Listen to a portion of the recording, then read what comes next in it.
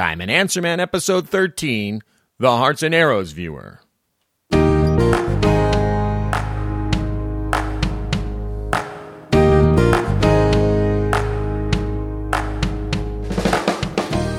hello, everyone. I'm your host, J. Christopher Gertz. This is the Diamond Answer Man Show, where our goal is to help each other learn more about the world of diamonds and feel confident about those purchases that memorialize our special moments, whether they be birthdays, anniversaries, engagements, maybe even job promotions.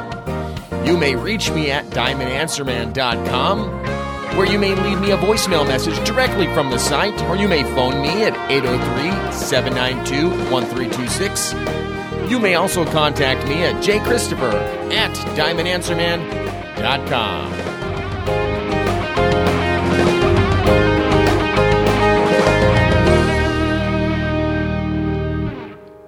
Well, thanks for listening to my show this week.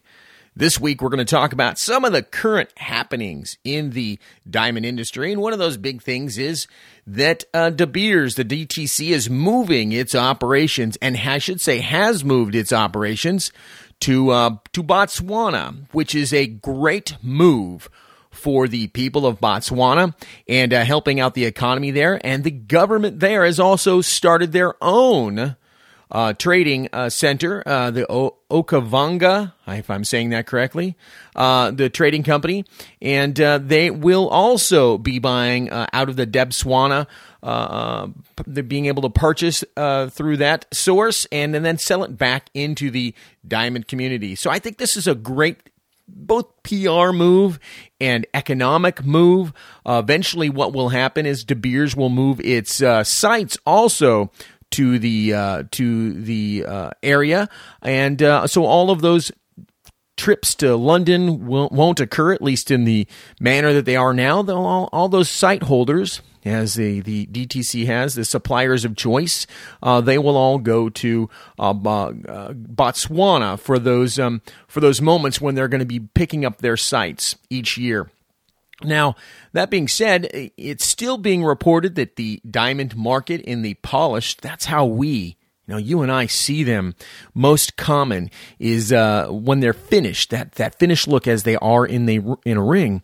The market is a little soft right now, so everybody's trading at a level that is lower than it was last year. It's being reported by most sources. It's under 20% as far as a discount would be. That would be dealer to dealer. We reported that last week. And then dealer to jeweler. The market price is generally on 1 carat size, roughly 18% lower than what it would have been a year ago today. Now, that means that if you're going to be buying an engagement ring right now, there could be some good values out there on new diamonds.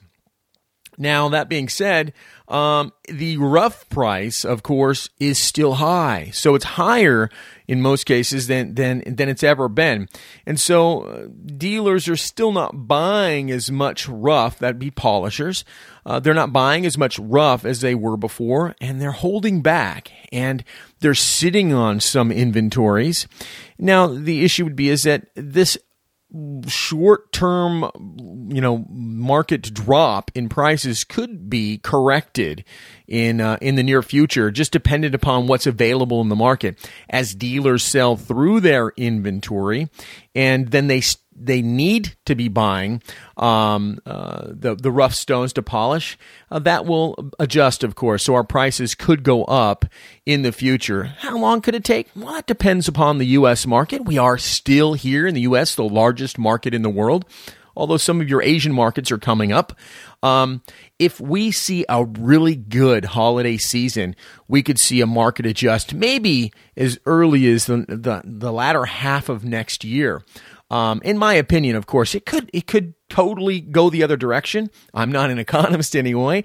I've just been following this for many, many years. And having worked for 2 different diamond polishing companies, I kind of have an idea of what's going on and how the trading occurs, and the expected prices and price ranges and discounts, and of course the premiums that can occur in different ranges. Now, it's still, and has been for many years, been reported that the most sought after, I should say, the most looked at or looked after ranges for color and clarity are in that 1 carat size, the G to H SI range. And again, that's probably the most popular. A lot of people see a good value in that color and clarity range. However, when you're looking at diamond prices and looking at negotiating either your buy as a jeweler or your buy as a consumer, it's a little bit tighter in those ranges just because of the popularity. Even though there is a reduction for the price, the fact that it's one of the most sought after color and clarity ranges, the ability to be able to achieve or I should say receive a discount based upon the asking price is going to be tighter or not possible at all, depending upon what it is you're looking at. And we're talking about 1 carat sizes. Now talking about the world of diamond polishing and cutting and mining, there is still mining, and has been for many years, going on in Zimbabwe. And now that they've passed the Kimberley process, I must make the statement that I'm still not for the purchase of diamonds in the country of Zimbabwe. I feel that there's some humanitarian issues and some ethical issues that go on there. Now, that being said, here's what one of the issues that's going on that I think is unethical. We're not going to talk about Zimbabwe itself and how the company, or should say the country and the company and the Chinese government is controlling the mining that's going on and where the monies are going to. They're not going back to the people, in my opinion. And there's a lot of sources who say the same thing. The diamonds there are trading, the rough diamonds are trading at such a huge discount. And dealers want to be able to polish them. But here's the negative.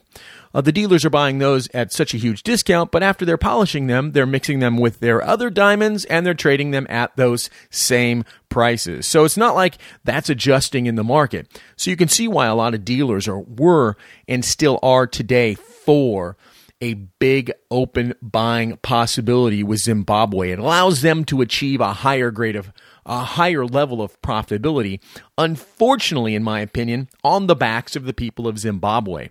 And I would say that if you're going to buy a diamond today, you'd want to make sure that, in my opinion, that it's not from Zimbabwe. The people there aren't seeing any of the benefit of the mining going on there. The government is. But the people are not. And so if you're going to buy from a jeweler, I would ask them, make sure it's not from Zimbabwe. Now, they may or may not know. You know, that's not necessarily always a fair question, but they should have an idea, and they should be talking with dealers and have a good idea of where the polished is coming from. And, so make sure that if you have an opportunity, of course, visit my website, diamondanswerman.com, and download the Affidavit of Diamond Buying and Agreement. And that has a little portion on there that's stronger than the Kimberley process agreement. You know, remember, Zimbabwe is a Kimberley process approved country right now. But on my form, it will have the jeweler state that the diamond was mined, morally and ethically. And Zimbabwe, in my opinion, would not pass that litmus test. And so just make sure that you ask questions. There's nothing wrong with asking questions. And then, of course, make sure that you buy ethical and morally mined diamonds. That's one of the things we've talked about, almost for the last 20 years or so now. The moral, 15 or so, moral and ethical mining. We want to make sure that the diamonds we buy create magical and special moments. We don't want to, create memories that are poor and negative. So make sure when you buy something, it memorializes the moment and is beneficial to all. Not just the owner, but just like the people in Botswana, where it's going to affect positively everyone in that community, and has been for some years now. and the driving force there is to support it more. So let's get Zimbabwe on track and make sure they're mining and all the things that they're doing to promote mining in their country for their natural resources goes to support the people there. And again, you can download my form. It's the Affidavit of Diamond Buying Agreement on my website. You can download that for free. And let me know how it goes. You can send me, again, an email or an update. You can post it on the Live Fire plugin that I have on the site. And you go ahead and log in and give me your comments on how that worked out well for you. And anyway, so, talking about diamonds, now may be a good time to buy. On to what our next topic is. We were talking about last week the fire scope. Why is my diamond showing red under this? And then the reflective aspects of the fire scope. And when you put a diamond in there, what its performance rating would be. Now, the fire scope is a fantastic tool, and later the symmetroscope. And there are, sort of generic variants of that have been created. A handheld device, and I created one back in the late 90s, early 2000s. And I showed that at one of the 8-star conferences we had. And then, of course, shortly afterwards, we saw a proliferation of these. Not a proliferation, that would be an overstatement. But we saw a change in the industry with the handheld tools that are out there that are performance-based. And there are several. The Ideal Scope is a nice handheld device, and it's in some ways it mirrors what the A-Set would be. But most diamond tool suppliers have some variation of this tool now.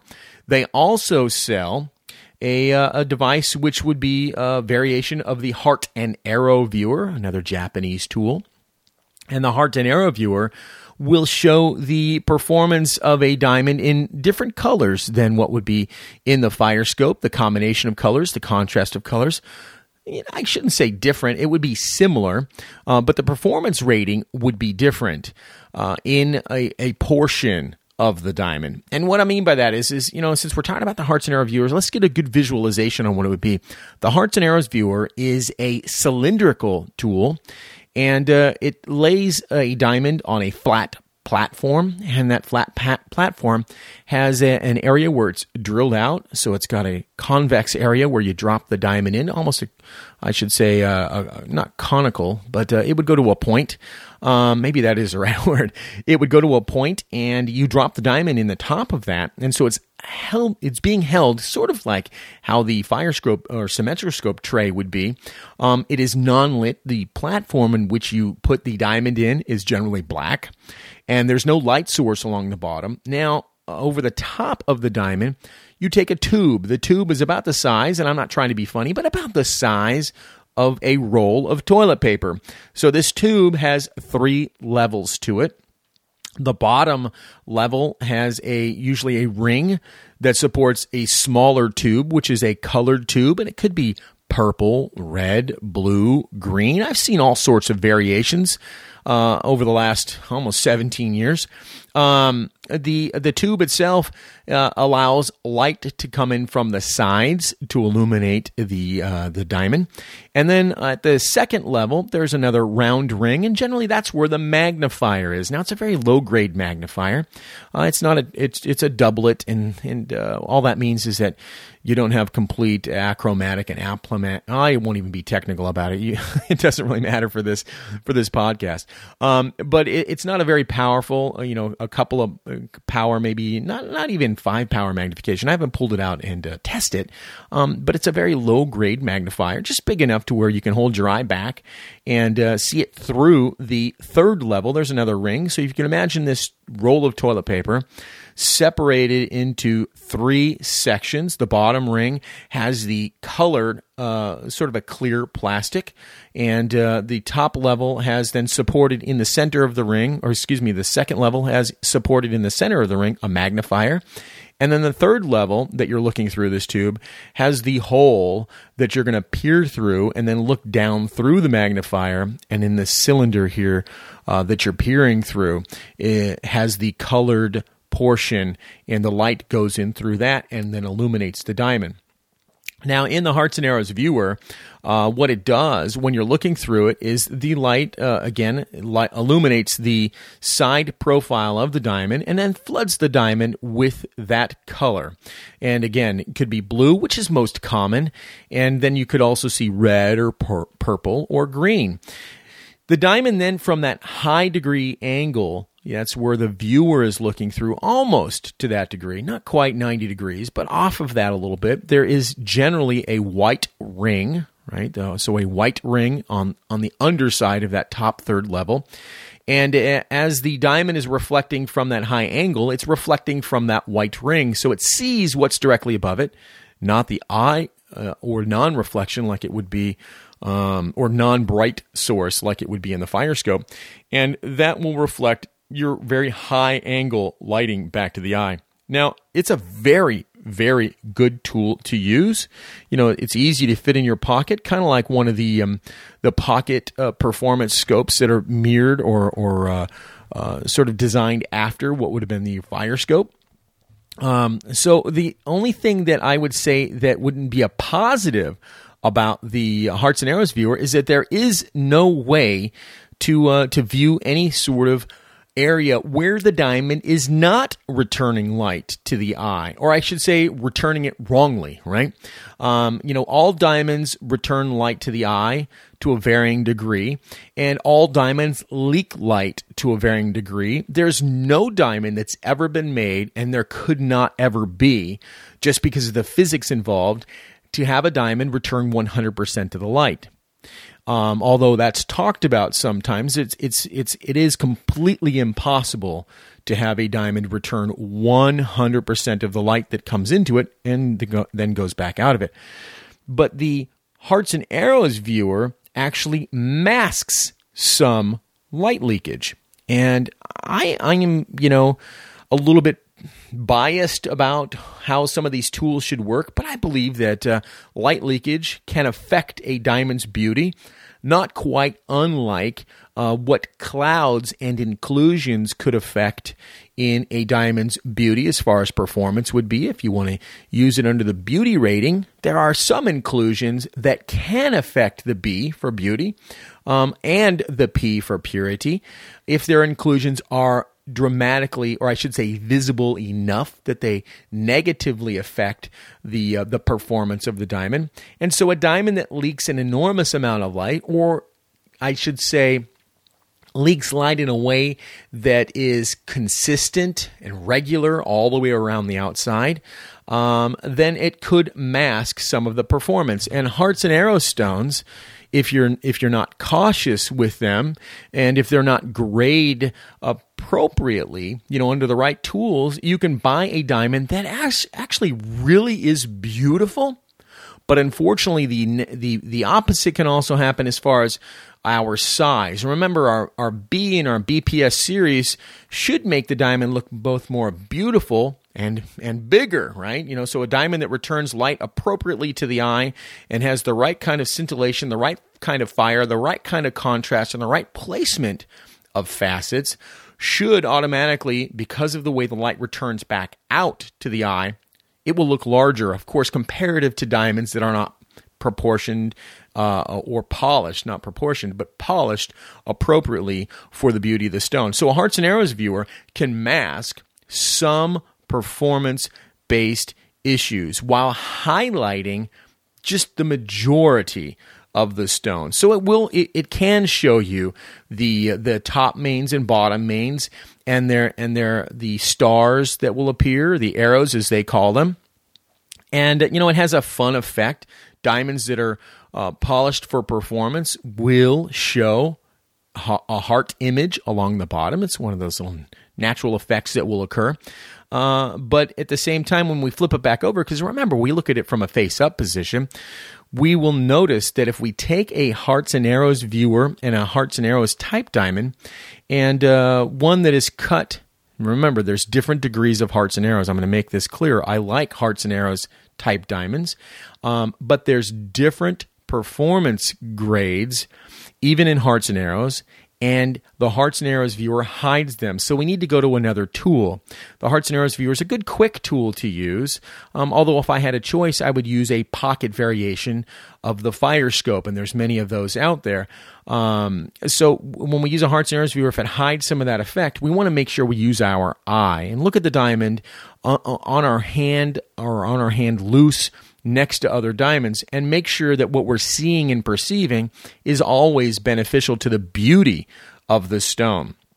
So what ends up happening in the Hearts and Arrows viewer, because it's got no light source underneath and it floods the diamond with blue, purple, red, green, whatever color that is placed on that bottom portion of the cylinder, it actually, because of the non-light source, non-light pass through the stone, so you get the contrast, it actually floods the diamond in those areas where it would be showing a non-performing area. It floods that area with that color, so you can see on the top and the bottom sections of the diamond where it's performing absolutely amazing. However, cutters have also learned how to hide extra weight in the diamond, and you pay for that. Remember, it's put on a scale, and it's put there by and sold by its weight originally from the rough. And if they're able to make the diamond heavier, they can charge you more for it. So if we look at the diamond on a Hearts and Arrows viewer, we can see absolutely amazing skill and a technique, and you definitely still need to be an artist to be able to work with the diamond to release its internal physiology in regards to the polishing of it, to make it a Hearts and Arrows stone. So diamond polishers who make Hearts and Arrows type diamonds, these are really skilled people, and I'm talking about the ones cut by hand. These are people who really understand the internal physiology of the diamond, and really so few diamonds are even cut into these kinds of performance ranges. So what I want to say is that when it's cut into these ranges, it allows them to tweak the top and bottom halves. And I use sort of a mix of terminology. Gemologically speaking, there's a term for it. And then when you're talking about polishing, because I've been in both worlds, I have diplomas from GIA, but I've worked at diamond polishing facilities, so I kind of mix the terms. So please, it's kind of like having two languages in your head, Spanish and English, and flipping back and forth. But the top halves and bottom halves are the areas in between those main facets. And as you look at a diamond, you'll see the big sort of kite-shaped facets on the top, and in between there's these little sort of split triangles when you're looking at them. It allows them to change the angle, right, at how they're polishing those facets, because those areas are not shown under a Hearts and Arrows viewer. Now, there's only so much you can really tweak in those areas without damaging severely the performance of the diamond, so they learn how to tweak little things in them. And so when you put a diamond in a Hearts and Arrows viewer, it hides what they've done to hide the extra weight. And remember, diamond polishers, I want to say this, diamond polishers are paid to retain weight from the original rough. And a lot of times there's more than one person polishing a diamond. Some people may be in charge of the star facets. Some people may be in charge of the bottom facets. And maybe it's even split further from there. Some people only polish the bottom main. Some people only polish the bottom halves. And some people only polish the top mains. So you can have a crew of people working on one diamond. So what ends up happening is the diamond is marked, and it's marked for its potential weight retention.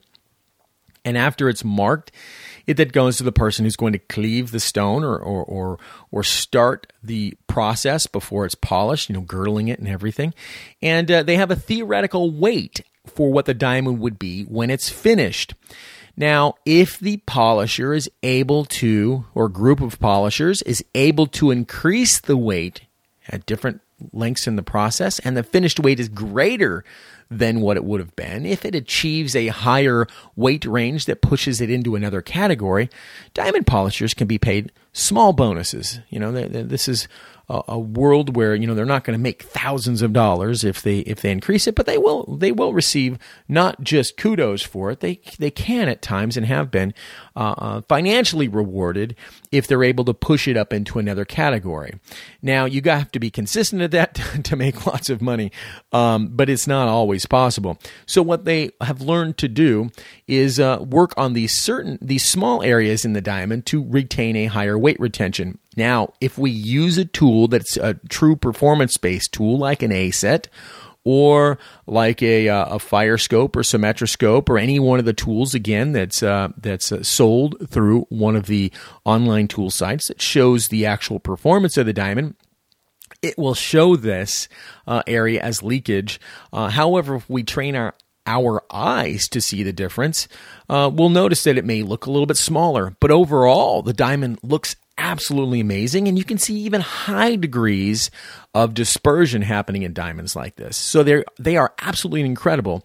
So I'm speaking about the negatives, but the positive is it will still absolutely blow away standard made ideal diamonds, because you have that sort of fractured image that can occur in a standard ideal where they paid no attention to the actual internal physiology and the actual performance of the diamond and just placed facets in an even pattern all the way around the stone with no regard, again, for that internal physiology. So hearts and arrows stones are absolutely amazing diamonds, but you have to choose your stone, and you can get as nitpicky as you want when you're looking at these kinds of diamonds, but be aware that the Hearts and Arrows viewer is not the end all and be all of performance grading. And you can use, again, an A-set, which is the American Gem Society variation, a little bit more advanced than what the Fire Scope would be. It splits it into several different colors. And it performs similar, I should say. If you go to my website, actually, if you go my Google Plus page, I have a background image there where it's multicolored. It's not like the A-set, but it's multicolored. And where I've cut the diamond into quads, theoretically, this is all computer-based, and you can see the reflections of colors, right? So mirrored from above under a theoretical, this is a computer-generated image that I've created that shows, in theory, what a diamond would perform like with colors above it in different areas in quads. But the A-set uses rings in different that represent different angles, degrees of light coming into the stone, or I should say reflections or light going into the stone and then coming back out to the eye. Far more advanced than what the Fire Scope would be, where you would see pinks, you might say greens or blues. So a much easier degree of contrast to simplify it. Hearts and Arrows viewer blends everything together, and where you see blue, and makes it a little bit harder because you don't see that black or non-light coming through it. It looks a little bit more like a dark blue, and then the white areas in the Fire Scope, where you'd see black, and the white areas where you would see those same areas, would be white under a Hearts and Arrows viewer, that high degree, that high angle. So again, the Hearts and Arrows viewer is a great tool, but just know that they've learned techniques to hide extra weight in the diamond. And so always make sure you do your visual comparison if you can, right? And I'm not for one laboratory over another, but the GIA does not do any sort of image-based performance grade. And in that respect, I think it's unfortunate. I do think that they've got some technological things that are a higher degree than the American Gem Society, and I'm not pitting one lab against the other, because I think the American Gem Society is far ahead of the GIA when we're talking about performance-based grading and using an analog tool to performance grade the stone, which would, in more respects, show us what's happening in reality. So the GIA produces the most well-known, absolutely fantastic report. They give a verbal grade, excellent cut. They don't use the term ideal. But the American Gem Society actually can put a computer-generated image of how your diamond performed under an A-set. And then even further, if you, and I'm not an American Gem Society dealer, but if you go to a jewelry store that is an American Gem Society jewelry store, the jewelry store that is a member of that society can receive reports of actual performance-based images of your diamond under the ASET there at the laboratory, and they will apply those images to a diamond grading report. So I'm going even further. I guess I'm going away from the Hearts and Arrows viewer. What I'm trying to say is if you're buying a Hearts and Arrows stone, also get some information to a greater degree behind it, how it performs under a full performance device, not a Hearts and Arrows viewer. So if you had nothing else, right, a Hearts and Arrows viewer is a great, great tool. So if you went into a store and that's all they had, that's not bad. Just ask for some other type of performance grade to form your opinion. And again, every single jeweler you go into has the ability to be able to own inexpensively these true performance type tools. So if you go on my website, I'll have some images there that you'll be able to see. Some for the fire scope type images or symmetroscope type images, and the Hearts and Arrows viewer. I'll have them in comparison, and I think I have to dig through some of my past photography inventory and see some of those images I have. Maybe I'll share some of those. But what I'll do is I'll use perfect images that I've created that would be theoretical. I'll show you high degree of performance in the fire scope, and I'll place that same theoretical image in a Hearts and Arrows viewer, and I'll show you the differences between the two. I won't on the fire scope page, but I'll put it on the Hearts and Arrows page, and then you can see the differences that I'm talking about, where a stone can leak light, not return light. They all leak light. Remember, I said that earlier. Diamonds don't return 100% light. But where they return light to a degree, and then where light isn't being returned, it's coming out the back or the side, not to our eye, and how that's masked in the Hearts and Arrows viewer. Anyway, if you've enjoyed this podcast and this show, please visit me at diamondanswerman.com. If you've got questions or comments, you may visit the Diamond Answer Man website and on the Hearts and Arrows. So if you go to diamondanswerman.com/hearts and arrows, you'll be able to leave comments on my live fire plugin. All that means to you is that you'll be able to log in with Twitter or Facebook or Google, one of the different forums that you already have. You can just click on that link, log in, and post your question, post your comments, and I'll happily look forward to what information you bring so we can share together in helping everyone make confident decisions when they buy their diamonds to memorialize their special moments. This again is J. Christopher Gritz, and this was Diamond Answer Man, episode 13.